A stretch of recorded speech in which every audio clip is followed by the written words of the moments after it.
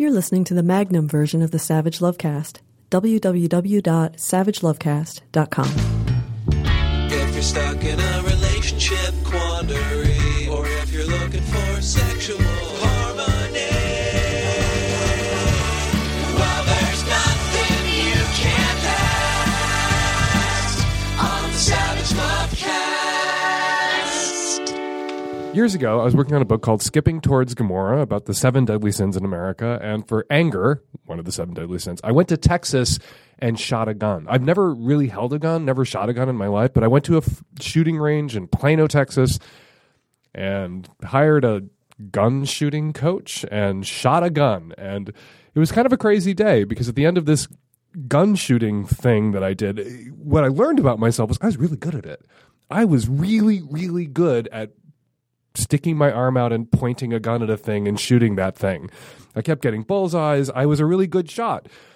And at the end of the day, this big old Texas good old boy who was my gun coach clapped me on the back and said, "Son, you're natural," which is not something I get called in Texas or anywhere close to Texas very often, so I'll take it. And what I came away with was, you reach a certain stage of life where you stop doing things that you've never done before. You stop doing new things. So you stop finding sort of innate, hardwired talents that you happen to possess because you're not just out there trying shit like you are when you're young.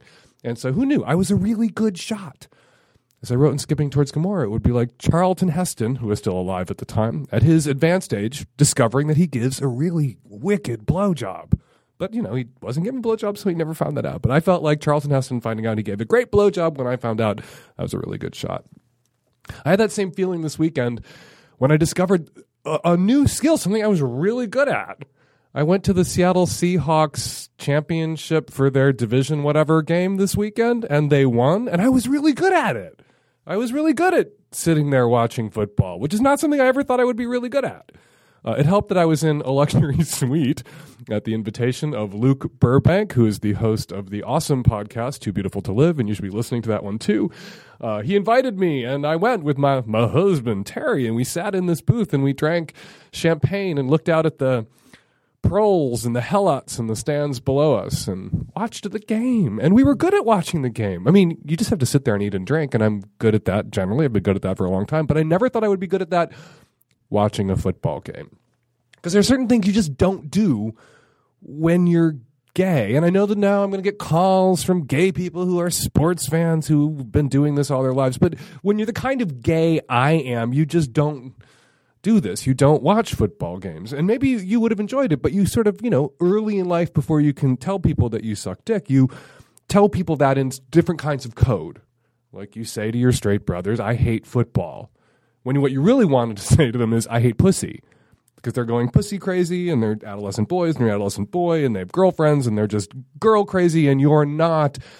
And you can't tell them that you're not like them that way, so you tell them that you're not like them in other ways to, draw a line between who you are and who they are. So you say, "I hate football." You storm out of the house whenever they turn on the television and watch football. But I actually really enjoyed watching all those men smash into each other. Who knew that would be a thing that I would enjoy? While I was sitting there, actually, coincidentally enough, in this booth watching this game, I scrolled through my Twitter feed and I found a tweet from some right-wing nutjob asshole who had found a piece I'd written a month and a half ago where I reviewed Sarah Palin's idiotic new book. I read it, or a part of it. I read more of Sarah Palin's idiotic new Christmas book than Sarah Palin wrote, and then I reviewed that. And this person was very upset about something I said at the end of my review, which was to Sarah Palin directly, "I hope you choke on your Christmas pastry." Now, hope you choke doesn't mean I want you to die. It's an expression. "Oh, drop dead, hope you choke." Not choke to death, just choke and Heimlich and fine, but I hope you choke. But I want Sarah Palin to live a long life, because the more that woman runs her mouth in public, the better it is for our side. Because the more Republicanism and conservatism is associated with just fucking idiocy and imbecility, the better it is for our side. We are now at historic lows, as a poll that came out last week proved, historic lows for people identifying as Republicans. Sarah Palin, you helped to build that. Do I want Sarah Palin to die? No, I want Sarah Palin to keep talking and hiring people to write books for her forever. It's good for my side. But what's really funny about this tweet was this person described me as an arch heterophobe. There's this meme or this idea that right-wing nut jobs are promoting about me that I hate straight people, which is really funny because most of my listeners are straight, most of my readers are straight, most of the people whose hands I hold and tell them it'll be all right here on the podcast are straight. I love straight people. I really do. And I was in this booth at the Seahawks game with probably 20 other straight people eating and drinking and everybody getting along just fine. And the straight guys sort of taking Terry and I under their wing and teaching us about football and saying things like he found that guy wide open. So we had some common ground there. That was an expression I'd heard before, not in the context of a touchdown, but, you know, I've heard that exact expression before. And so we had a laugh. We joked around, me and the straight guys and Terry. We all had fun. Concord. We all got along great. So this idea that straight people and gay people, we can't get along, it just isn't true. We can get along. It is an innate skill, I think, that we all possess. So if you're on Twitter and you see me described as a heterophobe, you, of course, as a listener, you know that I'm not a heterophobe. I'm squicked out by straight sex. I don't understand how anyone could do that. And, you know, some straight people who are of goodwill and supportive of LGBT civil equality, of course, are squicked out by gay sex. And that's, you're right, we're all allowed to be. We can celebrate and squick at the same time, as I do. But I don't hate you straight people. If you saw someone on Twitter saying that I hate you, I don't hate you. I love you. And I love football, so long as I can sit in a luxury skybox and drink champagne and wait for the dessert trolley to come around again. You have no idea how, like, ridiculously bitch-ass swank it was up there. Or you have some idea if you were following me on Twitter during the Seahawks game, because I was tweeting about it. Dessert trolley cart coming around and a basket full of tampons and tiny mouthwash bottles in the luxury bathrooms. Just saying. Anyway, I'm not used to talking about sports, so I'm not sure how to wrap this fucking thing up. But the Seahawks, they won a game, and now they're going to another game, the Super Bowl, where they would try to win. Ironically enough, the two teams I now know in the Super Bowl, one being the Seattle Seahawks and the other being the Denver Broncos, and I wasn't aware that Denver had a football team until yesterday, both from states with legal pot. So this is redefining bowl in Super Bowl. This is really the Super Bowl. One state has marriage equality, that is Washington State, home of the Seattle Seahawks. One state doesn't. Colorado, come on, catch up. So we'll see who God favors. But it is a thing that both teams go to the Super Bowl, legal pot. I hope they talk about that during the off-color commentary. If they don't, I will on Twitter, because I think for the first time in a decade or more, I am going to watch the Super Bowl. How could I be heterophobic if I'm going to sit down and watch the Super Bowl? I'm not afraid of straight people. I love you guys. That's why I'm going to take your questions starting now. Hi, Dan. I am a 37-year-old male straight person with an issue I'd like to get your advice on. Shortly after my divorce, I started seeing somebody who I had always wanted to date in college and never had the chance to. I idolized her. I felt she was out of my league. I contacted her, and she made herself available. She happened to have been in a relationship which I basically ended. So I started seeing her, and it was pretty infrequent, once or twice a week. Things got serious. She started calling me her girlfriend. About a month or two after we started seeing each other, I began seeing hints that she had at least a strong emotional friend who she worked with. She said, no. I kind of thought that it was going on. I found out about 4 months after it had happened that she was sleeping with that person. She slept with him twice. Now the relationship has grown to the point where she wants to get married. She talks about having a child with me. She loves me. She can't talk about the incidents. She cries constantly if it's brought up. She seems like she is remorseful, but I can't get it out of my head. And I don't want to throw the relationship away necessarily. It would be a blended family situation. I have kids. She has kids that are the same age. They have met. It's tricky, and I don't feel equipped to to understand what I can and can't handle in terms of the psychology of me loving her and telling her I love her and thinking of her as my girlfriend and her doing the same while that was going on. And then to have her lie for months after when I questioned her about it, it's something that I probably would need to seek either couple counseling or individual counseling for, I think. But as a starting point, I wanted to hear if you might be able to talk about it a little bit and maybe just nudge me in the right direction. If you feel like this is something that people like me just can't get over, then I should cut it off. Or if it's something that I should look for the greater good and the blending of the family, then go from there. But primarily, I just wanted to get your expertise. Funny you should ask me, and I mean that. It's kind of funny you should ask me, because if you're a listener to the podcast, you probably know what I'm going to say. So I'm thinking, on some level, you want me to kick you in the ass and tell you to stop obsessing about this, and to tell you want someone to tell you that this is really not that big a fucking deal. The outset of your relationship, she was still weighing her options and hadn't chose you yet, exclusively perhaps, and she fucked somebody else. And you can obsess about that forever. You can go into couples counseling and you can pick at that scab and keep that wound open and fresh and bloody eternally. Or you can look at her and think, the price of admission that I have to pay to be with this person that I love, that I obsessed about for years, is to swallow this one piece of shit and forget about it and let it go and forgive her.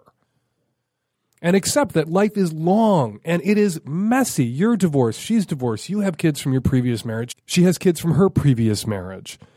Shit is messy. Adult life is messy and complicated, and people are not perfect.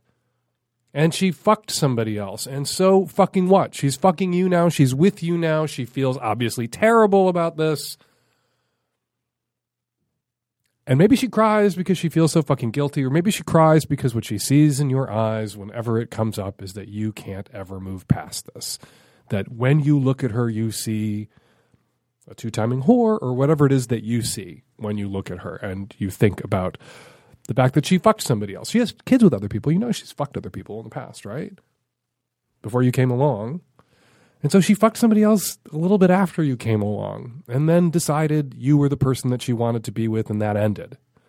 And she ended that. Can't you take that fucking yes for an answer? Can't you take that I choose you for an answer?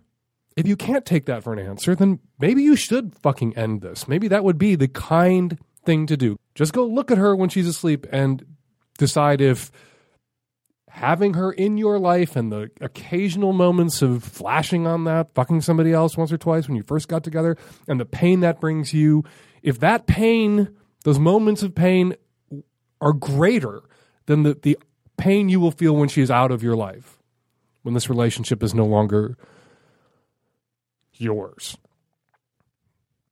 And then make your fucking choice and shit her get off her face and end it if you can't forgive her for that. And let this be a lesson to folks. Sometimes it's better just not to know. Sometimes it's better never to find out. Sometimes it's better not to ask the question that if you get the honest answer, it will destroy your ability to love someone. Sometimes you have to love the lie version, the Potemkin Village version of the person that you're with. You have to be invested in the person that you believe them to be and the person that they would like to be for you, and you don't want to go poking around behind the scenery too much, because you can know too much and it can ruin it for you. So caller, ask yourself, and other listeners, think about this. Like, what if you'd never found out?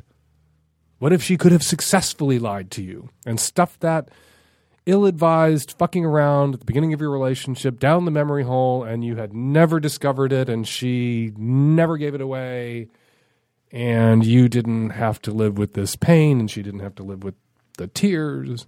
Wouldn't it have been better for everybody? Sometimes it is better for everybody. Sometimes honesty is not the best policy. Relationships are not fucking depositions. You do not have to answer every question truthfully. Some shit you swallow. Anyway, caller, make up your mind. The pain of the affair or the pain of her out of your life. Which is greater? Pick one. Make your move. And then go find somebody else and start this process all over again. right? Because that's what will happen. You go find somebody else, you start this process all over again, and maybe you'll find out 5 years into that relationship that when you first got together, she was dating 2 other guys. As people do when they first get together. People are not necessarily exclusive out of the gate. So there's no guarantees that if you leave this woman, that the same or worse may happen to you in the future with another partner. Weigh that in the balance, too, before you make your move.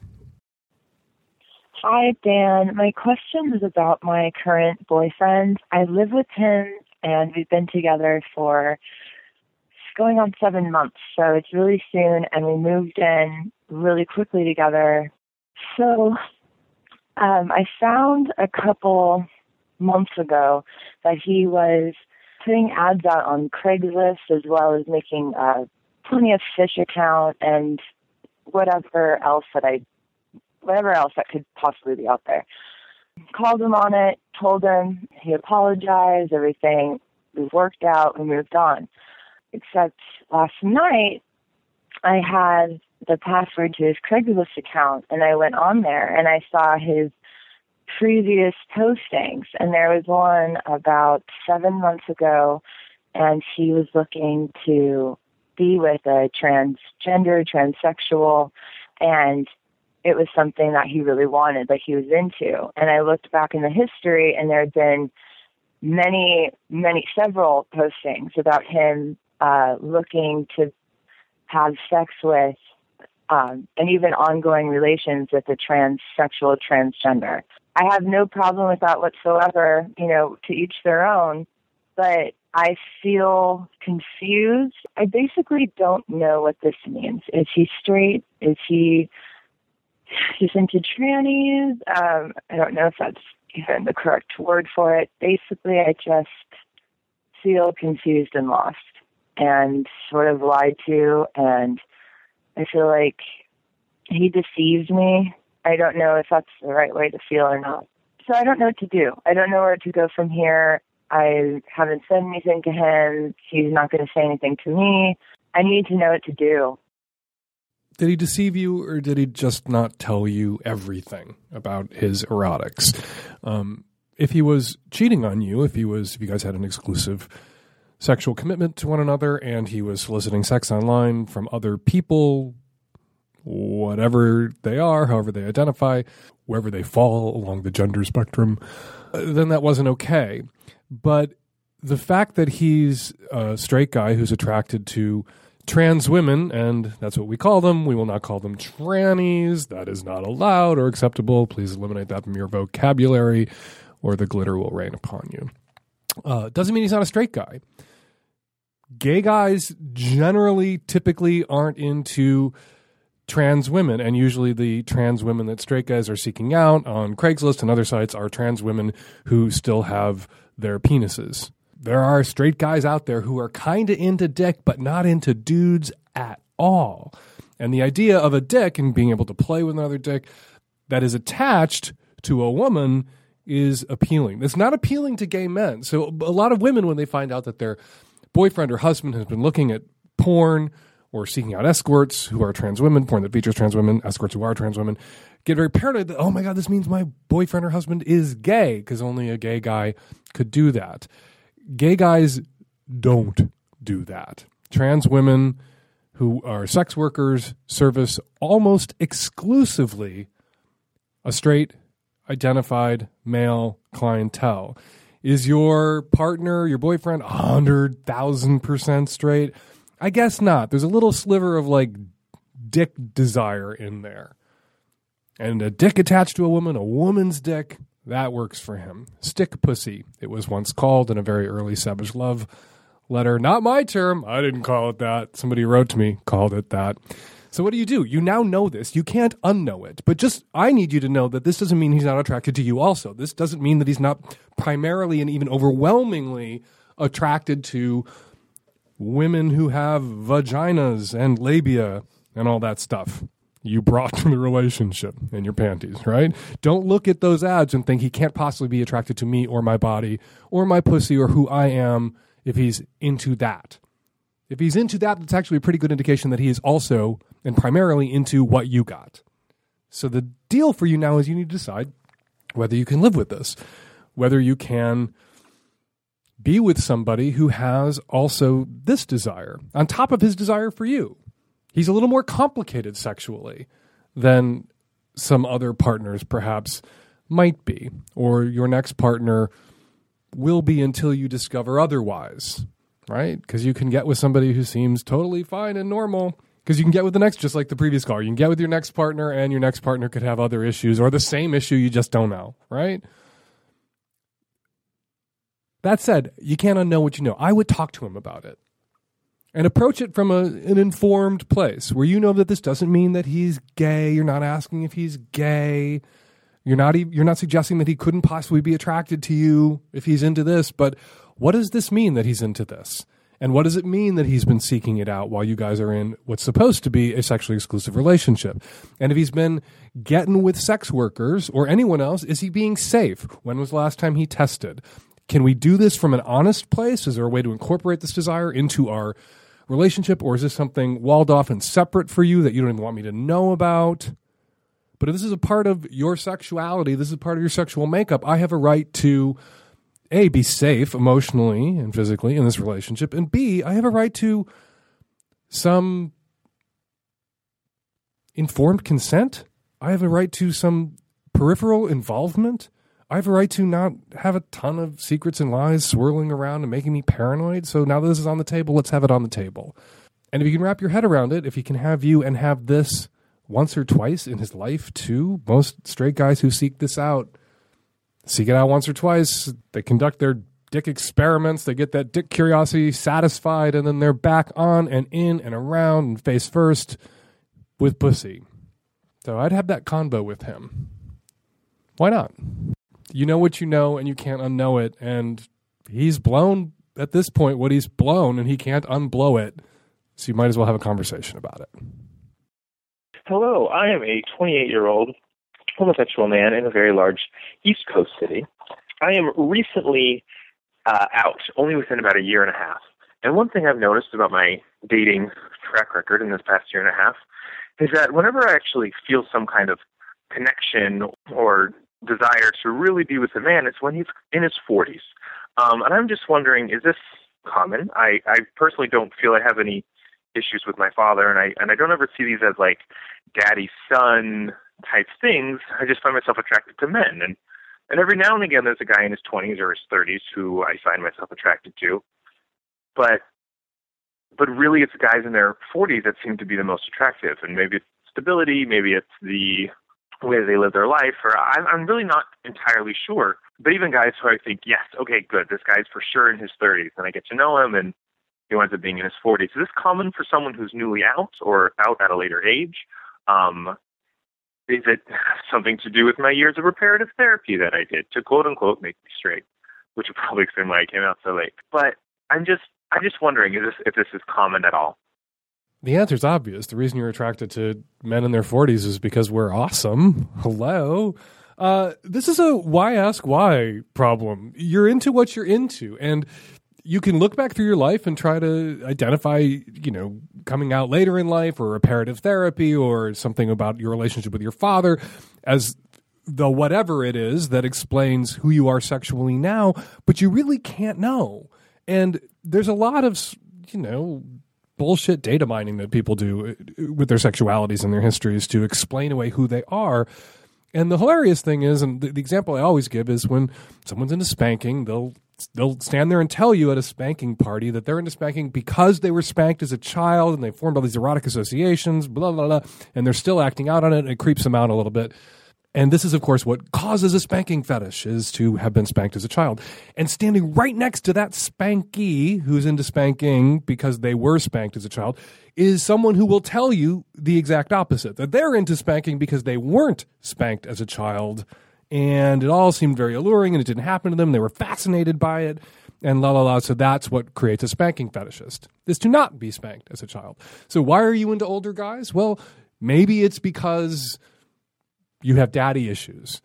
Maybe it's because you came out later in life. But you know what? You'll meet guys your age who are attracted to guys in their 30s and 40s, sometimes even older, who don't have any daddy issues, who came out when they were 15 years old. You just can't know. So the question for you and for anybody who's struggling with why am I into what I'm into is why are you asking yourself that question? The real question is, am I going after what I want that makes me happy in a responsible way where I'm not harming myself, I'm not harming anyone else? Is everybody benefiting from this? You know, dating guys who are good and nice and kind and decent and hot and sexy and whatever else that I'm looking for? Are my relationships harming me? Are they harming the people that I'm in relationship with? Am I dating assholes? Am I an asshole? Those are the questions you need to ask yourself, not why am I into what I'm into? Because there really is no answer for that because we don't know, and there's no way to figure it out. So, you are 20-something, you're into guys in their 40s because obviously we're awesome, and you should go out there and date them. And finally, of course, I really don't want to dig too deeply into this because I wouldn't want to accidentally say something that cured you of this desire for 40-something. None of my 40-something gay male friends would speak to me if I cured you of your desire to suck our dicks. So I'm just going to leave this alone. Why ask why? This is a good thing. We're going to leave it there. Hi, Dan. I'm a 24-year-old straight female living in the Midwest. I've been in a long-term relationship, and I have a question about rough sex. So recently, my boyfriend and I have been experimenting with rougher sex, very, very light BDSM, things like that, and it's been awesome. We've both been really into it. It was sort of at my prompting, but we've been having way more sex. Sex has been better.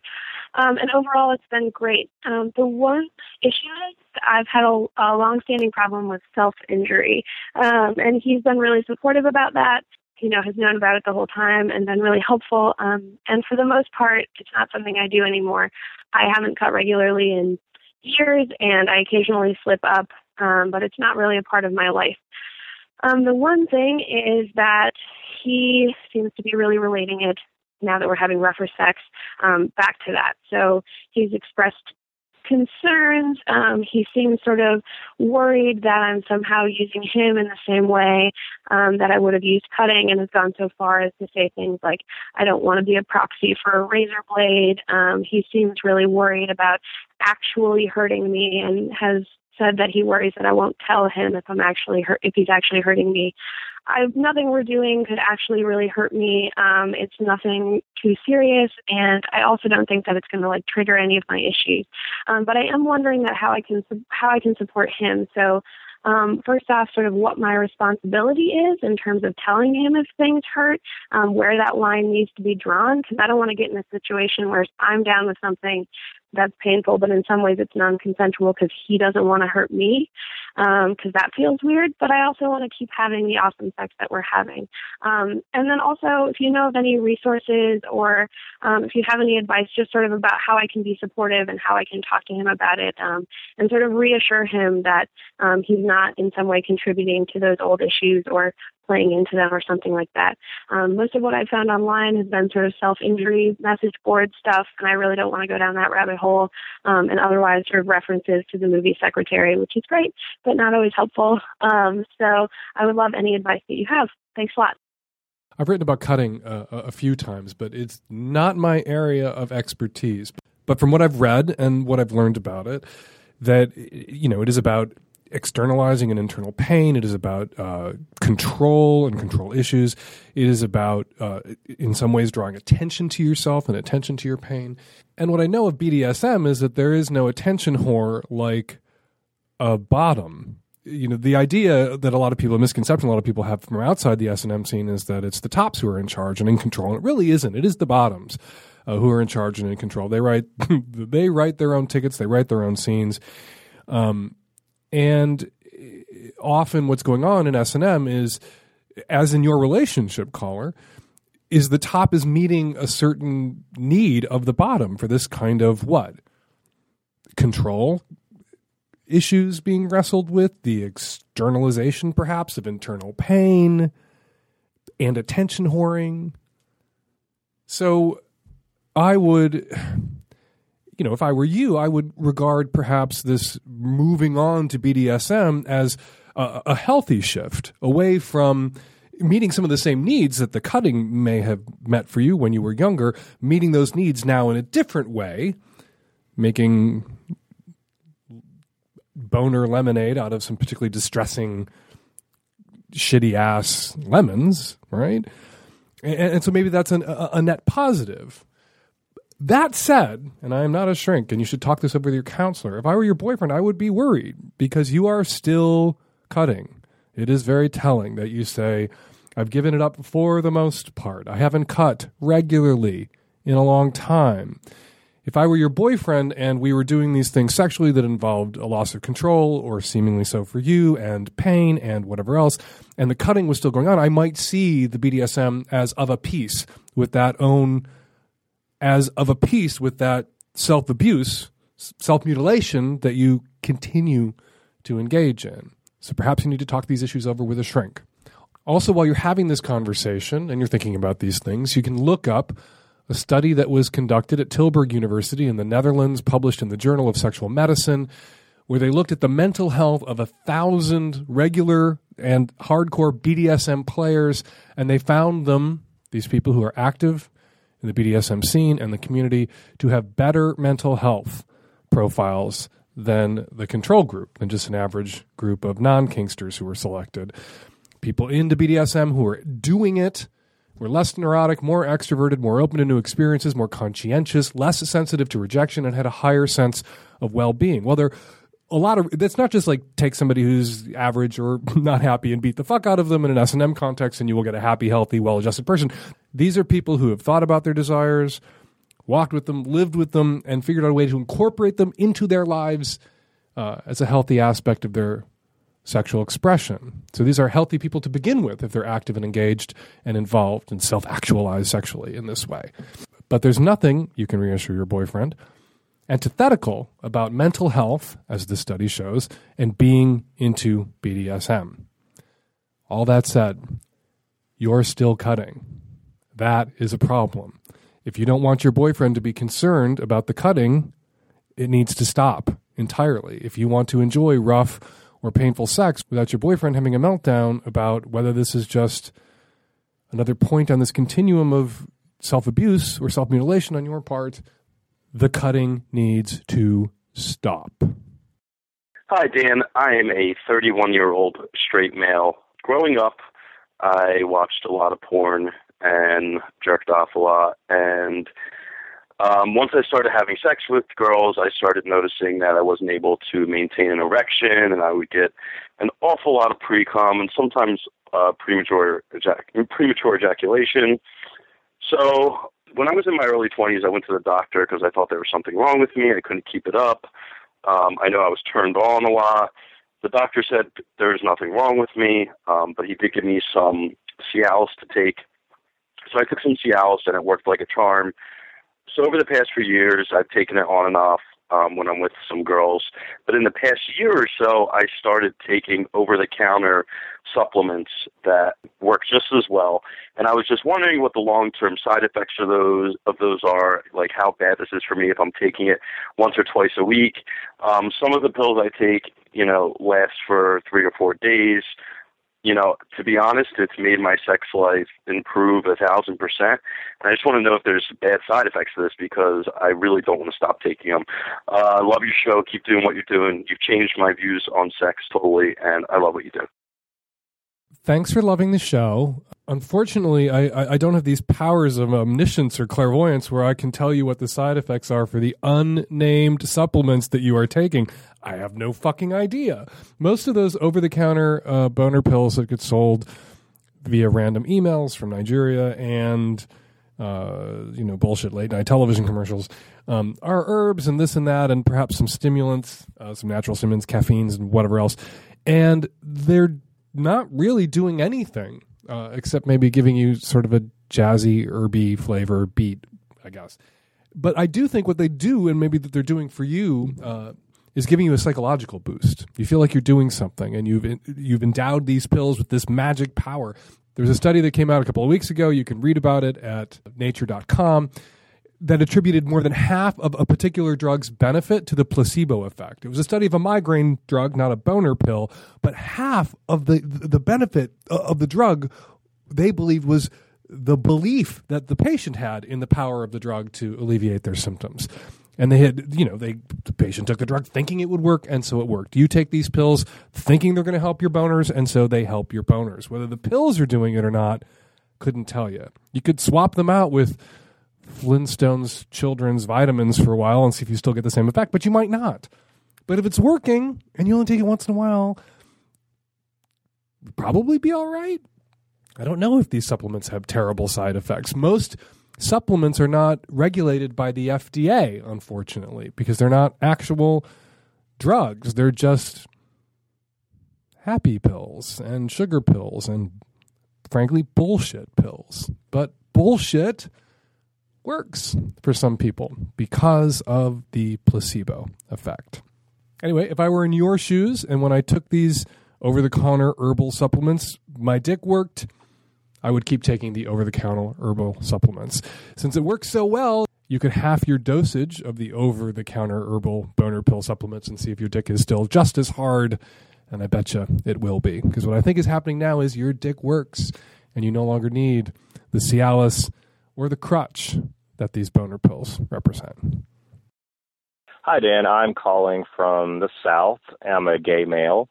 And a little bit about me, I've been in 2 serious relationships. The first one was with a woman, and we got married when I was 21.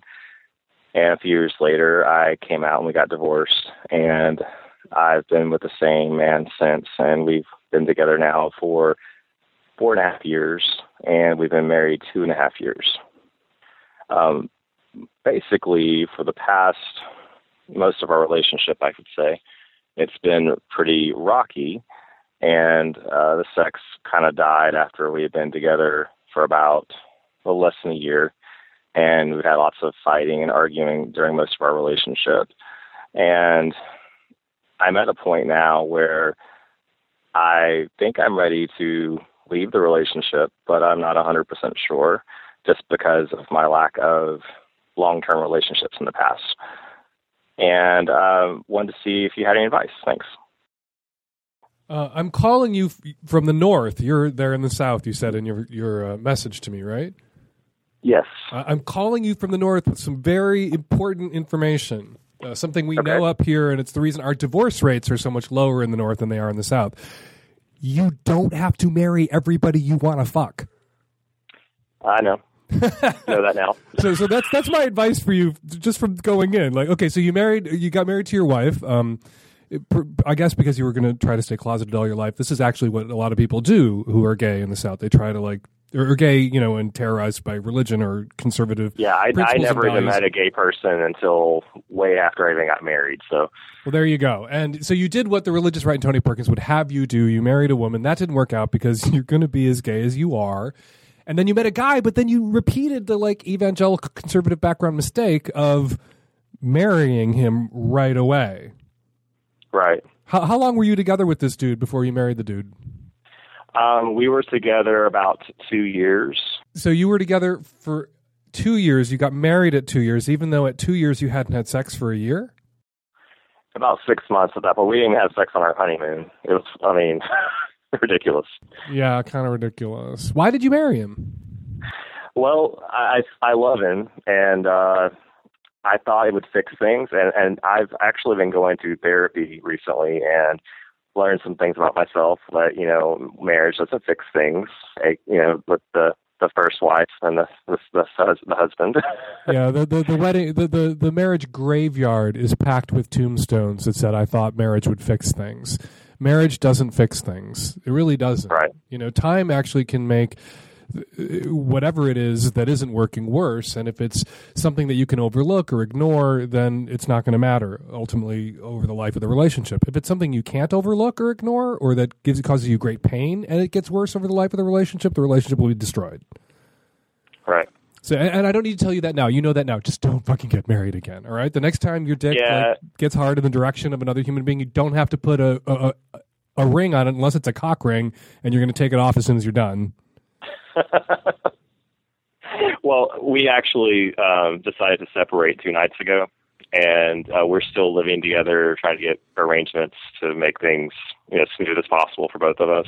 So it's a little exciting yet sad at the same time. But Yeah. I think it needs to happen. You know, it is sad. It is sad. And I don't mean to be glib, and it is painful. But the mistake that a lot of people make, and sometimes I see gay men making this mistake, particularly young gay men from conservative or evangelical backgrounds will make this mistake, is that they've been told that lust is bad, that sexual desire is bad. And only when you elevate that lust or desire by saying it's love and I want to marry you and we're going to be together forever, and you sort of round up what is initially a lust attraction to a lifelong commitment too soon, so that you're not guilty of base desire or just lust or fornication. We're not just fornicating, we're getting married. You don't have to do that. You can wallow in lust, and out of lust, love grows. Lust is the fertilizer, love is the flower, but you got to give it some time to fucking grow before you know that that's a flower you want to fucking pick. My metaphor is running out of steam here. Right? Gotcha. So going forward, that's what you wanted. Advice going forward? I'm not going to put a ring on it, that's for sure. Don't marry the next dude that you're into. Date, fuck, live together for a while. The reason the divorce rate is lower in Massachusetts than in any Bible Belt state is that people tend to marry later in life. People marry in their late 20s, early 30s, after they've fucked around a bit, after they've dated, after they've cohabitated one or two times, after they know themselves well enough to know who they get along with, who they want to be with, what type of person they can live with and would enjoy living with. You didn't know that either time you married. So just take your time. I will. I turned 30 in April, so I'm still not rushing anything at all. It's going to be very slow. Take it slow. It's a good thing to be 30 and single. I was 30 and single when I met Terry. So please don't, like some dumb gay men, regard 30 and single as life is over, because it isn't. 30 and single is an awesome place to be. And 30 and single and wiser than you were in your 20s, that is a tremendously awesome place to be, and that's where you are. All right. Good luck. Thanks. Hi, Dan, and Tech Savvy At-Risk Youth. I am a 24-year-old student in Boston, Massachusetts, and I am interested in donating some of my eggs to a reproductive bank for a couple of reasons. Number one, I'm not really sure if I myself want children. You know, I think that it would be nice to have somebody who can't have children. I'd like to be able to help facilitate that. Number two, as I said, I'm a student. I'm working on my doctorate right now, so I've racked up quite a bit of student loans. And number three, I think that while I'm not interested in surrogacy, I would love to help a gay couple, you know, donate genetic material necessary if they wanted a biological child. So my question is, you know, my partner, my fiancé now, he's totally okay with it, really supportive, and I want to make sure I'm interested in this for the right reasons. I know the money is an important thing, but I don't want it to be the only reason why I would do this. I don't think that it is, but I'm having some trouble kind of sussing out my motivations. Is it wrong, number one, to stipulate on the donation form that I'm only really interested in donating eggs to couples who don't have any children or can't have children, or same-sex couples? And number two, you know, I'm kind of wondering, like, if there are any other listeners out there who have done this and have regrets, who have done this and really are thankful that they did do it and found a lot of value in it. Joining me by phone to help field this question, Donna Rady. She is the Chief Operating Officer at Fertility Source Company, which is a for-profit egg donor and surrogacy agency with offices up and down the West Coast. So, Donna, thanks for jumping on the phone. First, just more generally and broadly, what motivates most egg donors? I think the first interest is the money. You know, most concept is that, you know, they can go in for a fairly easy amount and go in and have an egg donor fee of somewhere about $5,000 up to as much as $10,000. So I think that's the first motivating factor until they learn more and realize it's not an easy thing to do. And what's the difference between a $5,000 egg and a $10,000 egg? It's not the egg so much as the process. First-time egg donors are usually right around $5,000. If they wish to do more than one cycle, then their fee typically goes up each time. And so why are eggs so much more expensive or remunerative than semen donations? A guy goes to a sperm bank to give sperm, and he gets, I think, bus fare and a Coke. Well, he also gets a 5-minute movie, and he's done as opposed to 3 weeks of injections and a surgery and recovery time. Okay, so what is involved if you decide to donate an egg? If someone's going to donate an egg, it's a much longer, more complicated process than just a dude who's going to donate semen just going to rub one out in a tiny room. But a woman who donates an egg, what happens? They're going to undergo psychological evaluation. They're going to attend a legal consultation because there's going to be a legal agreement between the donor and the set of intended parents she's donating to. She's going to get medically screened, which includes vaginal ultrasounds, blood work, genetic testing. And then once she's deemed an appropriate candidate for egg donation, the doctors will synchronize her cycle with the intended parent's menstrual cycle and or surrogate if it's getting transferred to a surrogate. And then she's going to go under about 3 weeks worth of hormone injections, daily injections. During a 2-week period, she's going to be going to doctor's appointments virtually every single day. And then the egg extraction itself is surgery that's done with like twilight sleep, done vaginally. They'll go in and take all of the eggs that they can get for that period cycle, which average, anywhere from 12 to about 20. And so are those eggs then stored? They are. They are either stored as eggs, or if she is donating to a direct couple, then they usually will go ahead and fertilize the eggs, creating the embryos, and then they'll be frozen from that point. Is it always the case that an egg donor is matched with a couple who want a parent and want to buy her eggs in particular?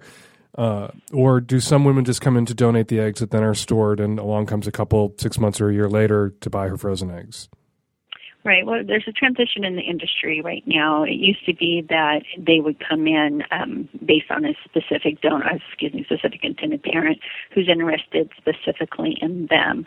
There's a change in the industry right now going towards egg banking, where they will go in, participate with an egg banking cycle. They'll go to the clinic. They go through the same process, except that they'll take the eggs and then are stored at the clinic to be used for future intended parents. Now, about those future intended parents, are donors allowed to say, I want my eggs to go to gay couples only or childless couples only? Are they allowed to place those kind of restrictions? What about restrictions like no interracial couples or only a Christian couple? Right. They can. I mean, they basically can do say whatever they want. However, most girls who are going to donate their eggs are really, doing it for altruistic reasons, not strictly the money. It's just too much of a process for just the money. So, if they're willing to help one type of person, why wouldn't they be willing to help another type of person? So, most of the couples who we deal with are all having issues fertility-wise, so they all need them. Obviously same-sex couples need them regardless, so it makes it a little bit easier with them. But my history is I don't see donors coming in and saying I only want, same-sex couples, or I only want single parents or that type of thing. If they're willing to donate, they're usually willing to donate to anybody. But if a donor did come in and say, I only want gay couples to have access to my eggs, what would the answer? What would the response be from Fertility Source or some other company? I think we would try to educate them on our set of intended parents and what they're looking for, and try to kind of get to the bottom of why they only want to donate to those type of people, and try to educate them. But at the bottom line, if they say I only want to donate to a certain type of persons, we would try to agree to that. You would agree to that? Yes. And even if it was something patently offensive, like no black parents for my eggs? No, it has to be, somebody like our standard, I guess, is what we see the most of is we have donors who are extremely religious. They don't particularly want to donate to a same-sex couple, or they don't want to donate to a single parent. They feel, it needs to be a man-wife type couple, in which case we try to say yes. Now, if they came to us and say, my eggs can only be used for something that goes against, the standard discriminations, we would just have to, pass on them. So no racist, no white supremacist eggs, but homophobic eggs are okay? You would a woman be allowed to say no same-sex couples for my eggs, but a woman wouldn't be allowed to say I don't want an interracial couple or no Japanese parents? Well, I think, if we start having some kind of limitations that these donors are going to want to put on eggs, chances are we're not going to approve them for our program because they're not in it for the right reason. They have to be in it for wanting to donate eggs, period, and not so much get tied up on who they're giving them to. No master race egg plans. Nobody coming to breed Ubermensch? No, not at all. Okay, good. Donna Rady, Chief Operating Officer at Fertility Source Company. Thanks so much for jumping on the phone with us today. Absolutely. Take care. We're going to take a break from your calls for just a second because we have a What You Got this week. What You Got is a regular segment where we invite on sex researchers, scientists, to talk about their latest findings and what they're discovering and looking into. This week, we talked to a researcher in Alabama about a surprising upside, benefit, perk of herpes. So joining me by phone, Tyrell Smith, an immunology graduate student at the University of Alabama at Birmingham, where he is doing research on brain tumor therapy and using, surprise, surprise, the herpes simplex virus to do it. So nobody wants herpes, right, Tyrell? Oh, yeah. I mean... but you're like ankle... You're like elbow deep in herpes every day. This is your field, your research. You're surrounded by herpes. Right. I work with it every day just about. And, actually, it's some people do really want herpes, and those are patients who are undergoing experimental therapies for brain tumors. Now, why are people who are undergoing experimental therapies for certain brain tumors anxious to get herpes? What is the link here?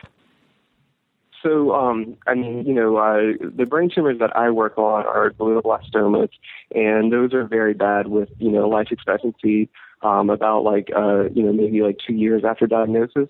And that hasn't changed a whole lot throughout history. And so that's why we need to work on, some novel therapies. And one of which that I'm working on is using herpes simplex virus type 1 that's been genetically modified to essentially eat away cancer and not harm your healthy brain tissue. Okay, when I first heard about your work, I heard that we were treating brain tumors with herpes, or that herpes offered some protection from brain tumors. That's not true. It's not like get herpes and you're immune to brain tumors. These are genetically modified herpes viruses that you're using to target a brain tumor? Yep, that's exactly it. And there's been some studies suggesting that prior infection with herpes, the wild type that, the common cold sore and stuff like that, if you undergo this sort of experimental therapy for treating a brain tumor, it might actually offer an advantage, because then you have the immune system recognizing the virus, and it makes it easier for the immune system to actually, infiltrate the brain and, start clearing out tumor cells as well, because it's the virus that has this affinity for tumors. Crazy. You're blowing my mind.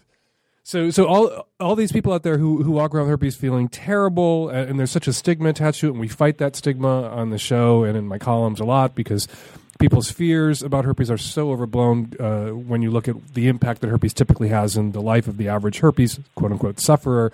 But now people with herpes can look in the mirror and say, if I ever get this brain tumor, I'm in a better place, potentially, when I go in for this experimental treatment. So we've identified one particular upside to herpes. Oh, yeah, no, and I mean, it's really a great virus for treating tumors, too, because, the lytic nature of the virus, and whenever I say lytic, I mean its ability to cause the cells to just explode, because that's essentially what a cold sore is. It's like all of your cells are just exploding, and then the immune system has to come in and clear it out, and it's like this lytic nature of the virus that makes it great for killing cancer cells.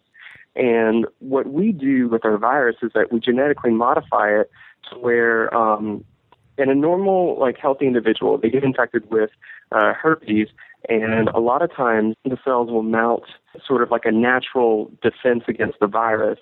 And the virus has evolved to where it can, counter this natural immune response. Well, our virus can't counter that natural immune response. So but in cells that are actively proliferating and growing. So let me get this straight. So you've taken this herpes virus, you've made it, you've rendered it incapable of responding or defending itself from your body's immune system response, and then it will automatically sort of gravitate toward the you inject it into or put it next to the tumors. It infects the virus infects the cancer cells, and then your immune system explodes the virus, killing the cancer cell. Well, no, the cancer cells, they're not phased by this, like, they don't want to mount this immune response because they just want to grow. That's all cancer wants to do. It's this uncontrollable growth. And so the virus just takes advantage of the cancer cells, like, machinery, and hops on and just proliferates like crazy. And the next thing you know, cancer cells are bursting and releasing more of this genetically modified virus that can then infect neighboring cancer cells. However, if any of this virus gets caught up in like a healthy neuron, the neuron like mounts an immune response, and it's not dividing, and the virus can't go latent. And so what happens is, the infection essentially stops whenever it infects like healthy tissue. Oh my God, it's only capable of growing in cancer cells. You're blowing my mind. This is like the ultimate stoned late night dorm room conversation topic. You must make out like a bandit at parties. Right. No, I mean, yeah, it's great. I mean, although, whenever I go on dates with people and shake their hands and stuff like that and tell them what I do in the lab all day, it's kind of like, I don't know if I want to take you home tonight. Right. So great is the stigma attached to herpes that even people who are just researching herpes to cure people of a particularly deadly cancer has to stare that stigma down. Yeah, I've given lots of people herpes over the years. It's been a really rewarding experience for me. How do you mean when you say you've given a lot of people herpes? What do you mean by that? So, well, actually, I don't really give people herpes. I give them mice herpes in hopes of curing their tumors. But like I said, our virus has gone through several different clinical trials, and they're finding so much. There's so much research on improving these viruses and improving their safety, their efficacy. Now we're throwing in different immune stimulating components to these viruses, where they're infecting cells and secreting these immune stimulating components that are aiding in the tumor clearance. So this is a really hot topic in cancer research, and not only herpes is great for cancer therapies as well. There's lots of different viruses that are going around that are useful for treating cancers, but my favorite is and the one that I work with is herpes. Tyrell Smith, immunology graduate student at the University of Alabama at Birmingham. Thanks so much for jumping on the phone for this week's What You Got. All right, thank you, Dan. Appreciate it. And what Tyrell has got is herpes. Back to your calls. Hi, Dan. 27-year-old guy calling from Canada here, and I have a question about having kids. I've been married for 2 years now, and before my wife and I got married, we talked about having kids, and at the time I thought I wanted them. But now I'm kind of thinking that maybe I don't. A lot of fucked up stuff going on in the world. I have a little bit of anxiety kind of surrounding the future of the world, and I don't know whether or not the Fukushima plant's going to fall into the fucking ocean and destroy the world and stuff like that. And so I don't know if it's the right time to be having kids, or if I should get checked out for some kind of anxiety issues surrounding my, crazy apocalyptic thoughts. But I was also wondering if maybe you knew of any research that shows a person's desire to procreate could be fluid, kind of like how you talk about on the podcast about how throughout a woman's life, her sexuality can be a little fluid, play on both sides of the field and still be, their own person. Is this something that's going to pass? Is there a chance that I still do want kids? And I don't know, I'm just terrified of having this conversation with my wife because it could lead down a road where she no longer wants to be my wife anymore. And that would leave a hole in my life that I don't think I could ever fill again. So just looking for your thoughts. Having kids is scary. And then you have kids and it's sometimes scarier. And sometimes it's awesome. I always compare being a parent to being a heroin addict. When you're high, you've never been so fucking high. And when you're miserable, you regret ever sticking a needle in your arm in the first place. That said, the person you really need to talk to this about your misgivings and your hesitations and your concerns is your wife. because if you're not on the same page kids-wise, that's going to come out eventually, and better sooner than later. And it would be really unfair of you to run out her fertility clock, to hem and haw and keep this from her until it's too late for her to have children, to tell her that you're thinking about it, you're not sure, you're not ready, if indeed you know that this is something you don't want to do. She has a right to that information, and you have to give it to her. And who knows? Maybe in a conversation with your wife, your fears can be allayed. Maybe she has the exact same misgivings right now that you have, and she's afraid to tell you because earlier when you guys first got together and got married, you were both wanting children, and maybe she's decided now that she doesn't want children and doesn't know how to give you the bad news, which won't be bad news because you're surprised, still on the same page, just an opposite page. So talk to the wife about it. As for those misgivings, we just don't know how the story ends, right? There are no guarantees. Even in the happiest of times, you don't know where shit's going. Before the First World War, people kind of thought war was over, that it had been solved, that these stable nation states and the way Europe was arrayed and the glorious Austro-Hungarian Empire and all of it had sort of solidified into a permanent state of peace and prosperity. You read stuff that was written before the First World War about international politics, and it's so clueless about the carnage, the decades of carnage that was coming their way. So you just can't know. They're all having kids in 1910 thinking everything was awesome. And it was if you weren't a woman or a person of color, or gay, or a whole bunch of other things. But a lot of people were having kids thinking everything's awesome, and then everything got not so awesome pretty quick. So now that we're all like standing around thinking, oh my God, things aren't so awesome, that doesn't mean that things are going to fall apart any more than feeling awesome means that things are going to hang together. You have kids, and you shove them out into the world, and then you see what happens. And in the end, everybody dies. 100 years from now, everybody who's alive now is dead, whether they had kids or not, whether they have grandchildren who survived them or not. And if you can handle the existential sort of terror of that, I don't know how you got out of bed in the morning, but you do. And so you can get out of the bed in the morning and parent. If you can get out of bed in the morning not knowing how today's going to turn out, an asteroid could fucking slam into the planet in the next 10 minutes before I even have time to upload this podcast, or Nancy does, to the interwebs. An asteroid could slam into the planet, and it could all be over. So why the fuck did I get out of bed? Why the fuck did I come to work today? Because we don't know if it's all going to be over today, or tomorrow, or the next day, or 100 years from now. You just can't know. So you pretend that everything's going to be fine, and you make your choices accordingly. And one of the choices I made, pretending that everything's going to be fine, in the end, was to have kids. That's not a choice that you want to make, or you're comfortable making. Don't make it.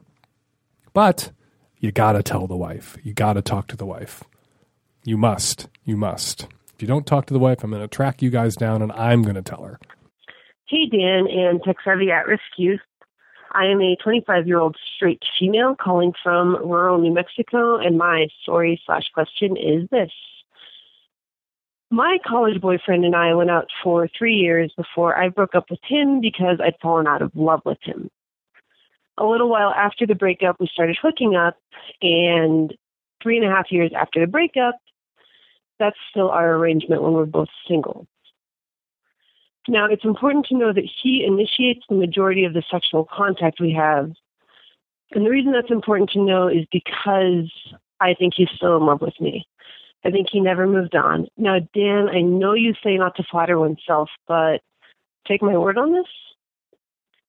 So I'm afraid that every time we have sex, he can rekindle or hold on to this hope that we're going to get back together, and we're not going to get back together. And I'm very explicit with him about that. I say in those words to him, we are not getting back together. So my question is, if he's still in love with me, which I believe he is, and if he's the one initiating the majority of the sexual contact, which he is, and if I've been relentlessly explicit that we are not getting back together, which I have been, and if we're both getting our sexual needs met in a safe and trusting environment that we might not otherwise have access to, which we are, am I ethically obligated to end this? I don't want to be responsible for the emotional violence that comes to him from the constant heartbreak that he might be experiencing. So do I take responsibility for protecting him emotionally? Or do I get to shrug and say he's an adult, able to weigh the costs and benefits of the situation and able to deal with the hurt that he exposes himself to? What are my obligations in this situation? What an interesting problem. Do you have a moral obligation, having laid out everything that you laid out, do you have a moral obligation under the circumstances to decline the safe sex that you have with this guy, the sexual release and access that you enjoy with him, knowing, as you do, and I'm just going to accept your version of events, that this pains him deeply? And all I could think as I listened to your call was that, that old metaphor about, you touch the hot stove, you burn yourself touching the hot stove. How many times are you going to do that before you learn your lesson, right? Well, you're the hot stove, and he keeps touching you, and he keeps getting burned, if indeed you are right, and being intimate with you, it's emotionally traumatizing for him.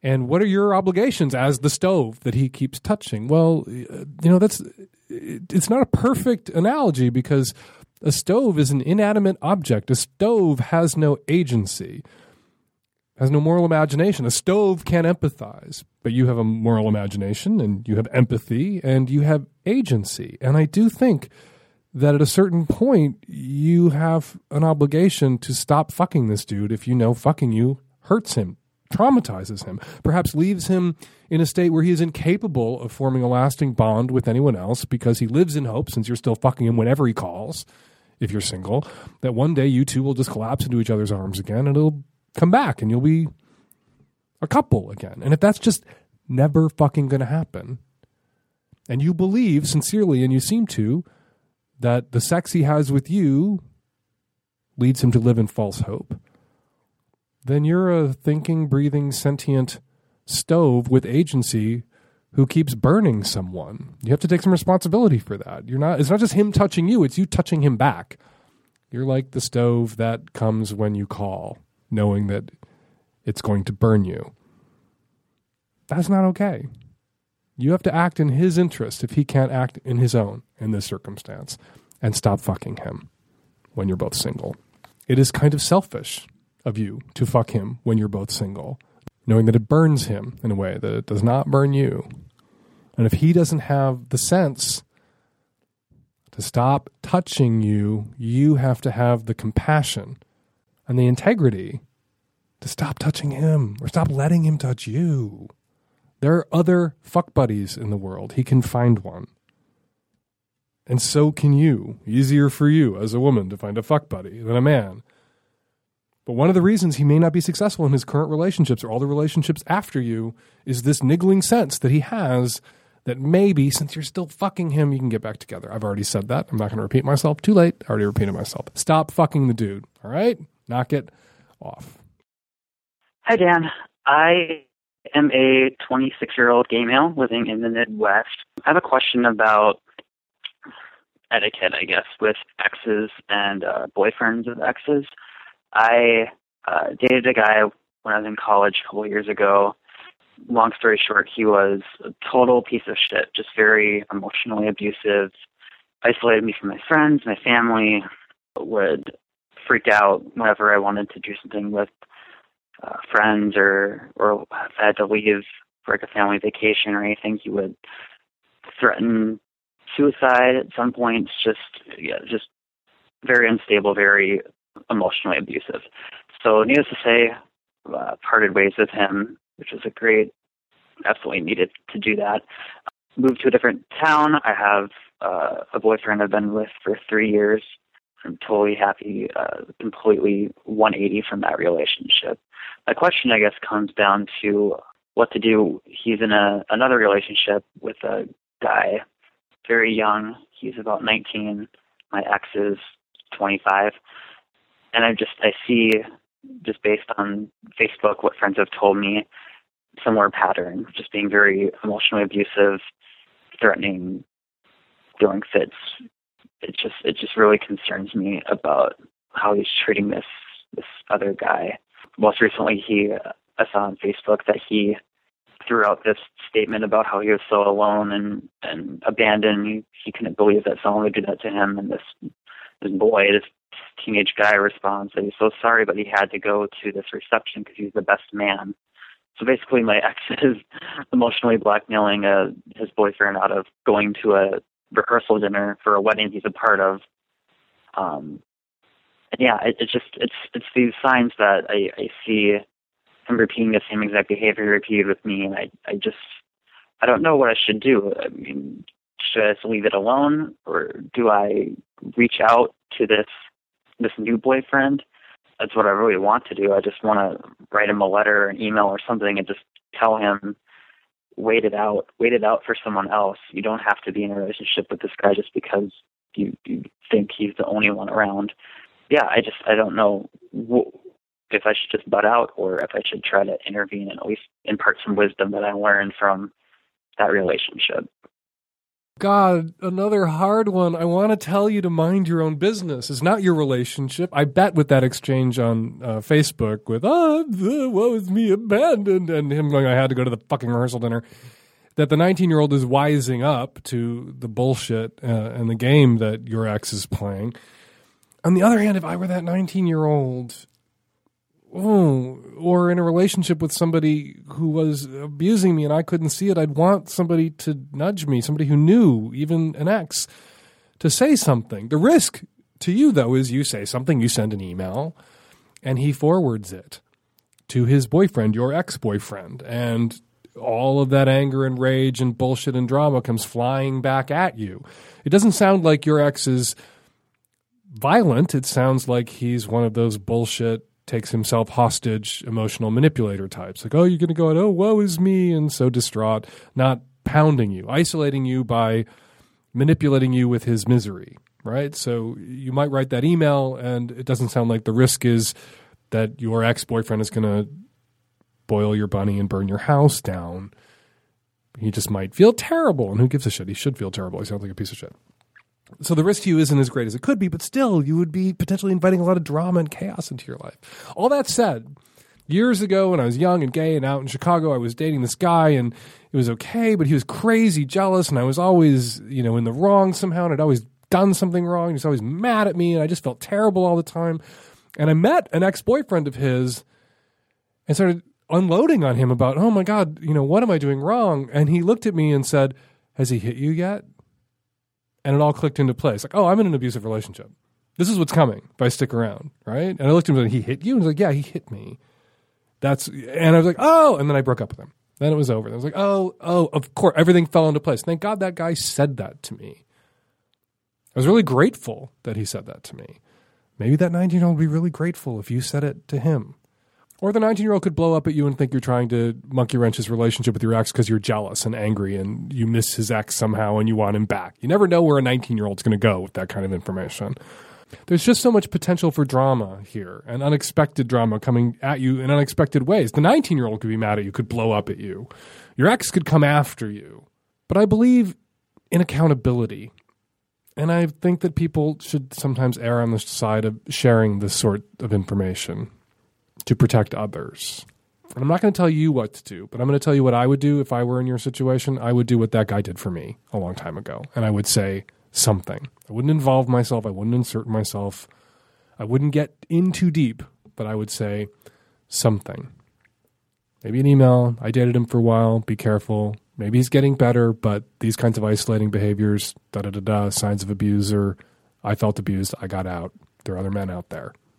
Maybe that's what he needs to hear. Somebody needs to say it to him. But it's a risk. You're taking a risk when you say that to him. There could be blowback. Your call. Hi, Dan. I'm a 29-year-old woman calling from the Midwest, and I want your opinion on where the line is between leading someone on and possibly being open to romantic feelings with someone. I met a guy at my friend's New Year's Eve party. He's one of her really good friends, and we had a super good time. I came away thinking, yay, a new guy friend, and he asked me out the next day. So we've been out on a date, and I can't say the vibe was one way or another, friends or romantic, but I know he's interested in me romantically, and I'm just not sure. So is it wrong to let him take me out a few more times so I can decide if I could be attracted to him. I really don't. He's a great guy. I don't want to lead him on, and I just want to do right by the dating community and not make him feel like he's been abused. But I also don't want to cut something off that could be great just because initially I didn't think of him in the romantic way. I'm going to be uncharacteristically quick with this one. The tech-savvy at-risk youth are looking at me like they don't believe it. Let me prove it. I'll try to do it under 30 seconds. Oh, it's already 30 seconds in. There are two forces here that you have to balance, two opposing complaints in the dating land, which is you don't want to lead somebody on. People get mad when they feel like they've been led on, but you got to give them a chance. People get mad when they feel like they weren't given a chance. So you say you're not sure. So long as you are not sure, and it sounds like you're open to potentially there could be an attraction, maybe, if you got to know him a little better, that there might be some spark that has yet to be uncovered or fanned into a flame. So go out on a couple more dates. That's fine. That's giving him a chance. That's not leading him on. Once you know it ain't going to happen, can't happen, won't happen, going out on those dates, that's leading him on. But right now, go ahead, give the dude a chance. I'm calling in regards to episode 377 and the woman who had this unfortunate experience where she had a one-night stand and the guy came and then basically kicked her out, i.e. would not follow through and do the gentlemanly, the human thing and get her off as well, and left her feeling very strange and sort of used. Well, I thought your answer was excellent. However, I think you left out 50% of the equation, at least for men. I don't know if this is experienced by women or not, but I've come to believe that from my own experience, that men can have what I've come to call a naked kiss, where everything's going great and you're into the person until you have your orgasm, the man's orgasm. You come, and then you just feel like, in addition to all those deflated feelings that you described and all the exhaustion, you just feel like, oh, that was a mistake. I'm not into this person. I don't want to be here. I wish this person wasn't here. It's happened to me. And it's not pleasant, but I think it's possible that can happen. Now, I think the gentlemanly thing to do is to swallow those feelings, if you'll pardon the metaphor, and get the other person off. But I do think that it can happen. And I don't think it's a good thing, but I think it's a possibility that the person was simply not into her. Hi, I was just listening to episode 377, and I was listening to the call where you're talking to the man with all the information about, like, Facebook data and stuff about gay men and gay people in America and where they live. And I just want to point out something, Dan. You said, well, people who don't stay in the closet, am I wrong for thinking they're stupid? And you had this conversation about it. But what was not brought up is not everybody can afford to move. I live in a state that's not terribly shitty. I'm not gay. I'm straight. And I've been trying to move to the East Coast for 2 years, paying out student loans, and I owe my mom rent money. I can't even pay my own mother to live with her at a reduced rate, let alone move to the East Coast. So the idea that people who are in the closet in their shitty states are just lazy or, like, stupid or whatever is very classist. I don't think you're thinking about all of the reasons why it'd be difficult for somebody to get up and move, especially if you're gay and you can't explain to your family why you need to move and why you need their support because you're in the closet. It's great if you have money and you can move to the West Coast or the East Coast, but for everyone else in the middle, you need to keep working marriage equality, which I know you believe in, and probably not making fun of people for being too poor to be able to be their true self. So, love your show, though. Bye. Hi, Dan. Calling regarding the guy in episode 377 that was having a hard time watching his girlfriend dance with other women. I just wanted to say that what he's going through is really common. It's normal in ballroom and swing dancing to dance with other people. And I think what happens is more than just having to your girlfriend find someone else more desirable and vice versa. Because when this happens, you have to watch your girlfriend dance with other guys, and she might be really having a good time. These guys might be better dancers or taller, but you're right, it's irrational, it's really common, but it creates this kind of humiliating cuckolding type experience. So my recommendations for this guy is definitely keep dancing. Don't take a month or two off. If you do that, you're just going to deny your girlfriend from doing something she likes, and she's just going to dump your ass. So keep it up. Number 2, communicate. She deserves to know how you feel. Number 3, you're just going to have to dance with other girls. It's normal, and that's the main way you're going to get around this. I would go so far, create a new rule. When you show up at a bar, you're not allowed to dance with your girlfriend until you've had one dance with another person. Something to consider. And definitely take some lessons. typically the women by far outnumber the men. So what happens is the girls have to dance with each other, pair off with each other. One of them plays the male role. So if you show up as a single guy at a group lesson, they're going to be all over you. They're going to love you. You're going to dance with so many women, your head will be spinning.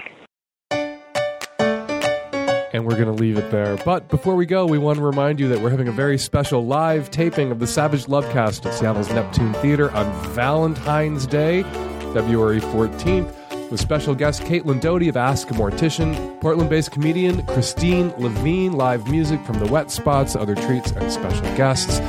For information about tickets, so you can join us for this live taping, go to strangertickets.com. 206-201-2720 is the number here at the Savage Lovecast. If you want to record a question or a comment for a future show, please give us a buzz. Follow me on Twitter at FakeDanceSavage. Follow the Seattle Seahawks on Twitter at Seahawks. The Savage Lovecast is produced every week by Nancy Hartunian and me and the tech-savvy at-risk youth and Nancy. We will all be back at you next week with another installment of Savage Lovecast. Thanks for listening.